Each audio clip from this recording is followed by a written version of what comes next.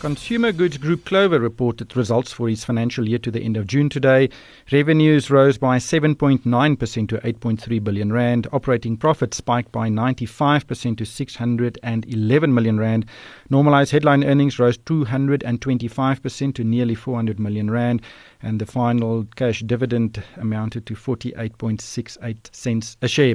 On the line is Chief Executive Johan Vorster. Johan, welcome to the show. These results seem to be very impressive indeed.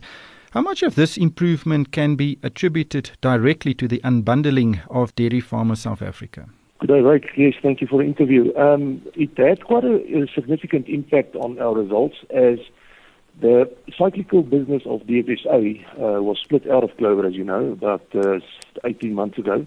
DFSA has made a cyclical loss. Remember, when we split out the business, we never said that the dairy industry will change. I don't think it will ever change. There will be cycles. The whole intention of splitting out DFSA was for Clover to have more consistent and predictable results. In terms of the physical results, the savings, or the results came out of savings that we had in most of our other products and not in the dairy products. So it's a little bit of both in the sense that we were less affected by the cycle, but the savings and the efficiencies that we brought into the business, that's where we actually made our money, and that's where we think that the results are going to be far more sustainable, because those are savings that we've got are real savings, and we've also invested much more in marketing and R&D in line with our stated intent of becoming a consumer goods business. Which of these market or product segments performed the best? Our product range goes across all of the LSM categories. The products that have done very well for us is the juices, the fresh juices, cheese, yogurt, and custard. Then categories that didn't do that well for us is butter, because of the shortage of butter, and cream in the market. Our juice blend, that category has been attacked by the carbonated soft drinks market. And also on the olive oil side, the weakening of the rand caught us a bit. Prices are going up. So it's a mixed bag of results for us in terms of the different categories. We saw that the agriculture sector did not perform well during the first half of the year, and it actually pulled the whole economy into recession. Could you see the impact of the poor agricultural conditions in your business? No, we didn't see it. As I say, we're less dependent now on dairy. So maybe on the DFSA side, they saw something like that, but no, we weren't really affected. Ironically, last night I went to a filling station to buy milk, as one do from time to time, and I paid 43 Rand for 2 litres of Clover milk. You know, obviously it is expensive at these convenience stores, but 43 Rand for 2 litres of milk, surely that is not sustainable. No, that's not sustainable, and that is not the price points that we want.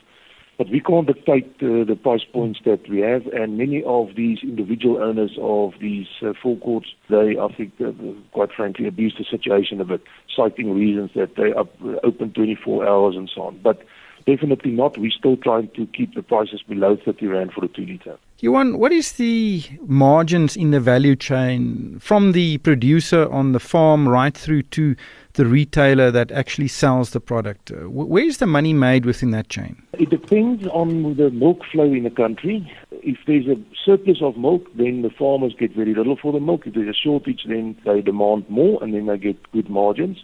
So overall, I think the farmers are getting a reasonable margin. Processors are not making a lot of money out of milk internationally. The margins on milk is really between 3 and 6%. And then, of course, it's expensive for the retailers to maintain a cold chain. So they would take about 15% of the total price of milk. 15%, that is significant. I see in the results, the very first paragraph refers to the resignation of the CEO of the DFSA yesterday. Why is this so significant for Clover to mention in the very first paragraph of the commentary to the results? The CEO there was Jacques Botha, the previous CFO of Clover, who retired, and I asked him to come back and help us with a split between Clover and DFSA, originally for 2 years, which will end by the end of April next year. In the interim, we convinced him to stay till 2020, but then yesterday he said no, he's had enough. He's only going to do the 2 years, so he's going to end of April. Now, the chairman was appointed by Clover as well in the interim phase, and he's also now mentioned that he will stand down and he will give the farmers, who's now owners of DFSA, the opportunity to appoint their own management team, his own chairman and CEO. So what has happened is, in an infant or a young upcoming or a startup, it's very important for you to know what the strategy is of the management team. So the board wants to see what the new management team is going to look like and what their strategic outlook is and where they want to take the business. So that led to something interesting in IFRS environment, is that it prompted the board and the auditors to make a impairment call, which I'm not 100% sure how I can defend it, because it's a 20-year revolving credit loan that we've given to DFSA. Plus, we've got security over the debtors and the stock. But, I'm not going to argue anymore about, against IFRS. So that's why you'll see that the reported EPS is much lower than what normalized EPS is. Yeah, the revolving credit facility, it amounts to 440 million rand. That was completely impaired. And you say that's only an accounting impairment. It's just an accounting entry, yeah. So the interesting part is in next year or the year after, when DFSA settles, then we'll bring it back as EPS again. Then we'll show a huge EPS income again. So it's just an accounting entry. Does Clover have an equity stake in DFSA? Clover's got a non-economical stake of 26%, but voting rights. So we're not sharing in any of the profits or losses of what DFSA will make. Just Clover, everybody sees Clover as this dairy company, but looking at your product range, this is most definitely not the case anymore. And I believe that this unbundling of the DFSA, that stake, removes Clover from the roots it had for more than a century in dairy. Is that accurate? Yeah, it depends on whether you refer to milk or to dairy. So we're still very big in dairy. We're very prominent in cheese, yogurt, custards.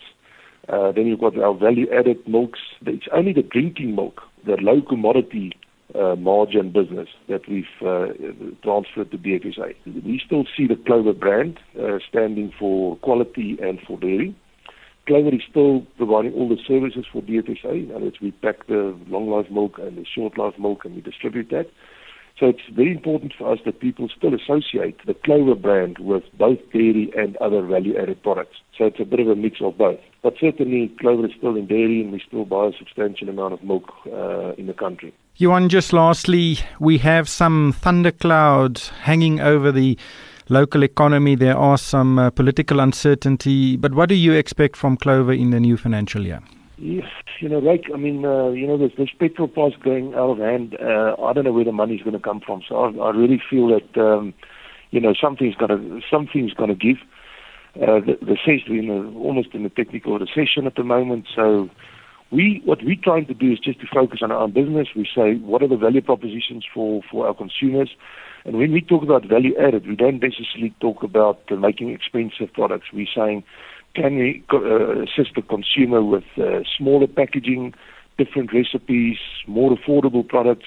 In other words, add value to what the consumer expects us to do.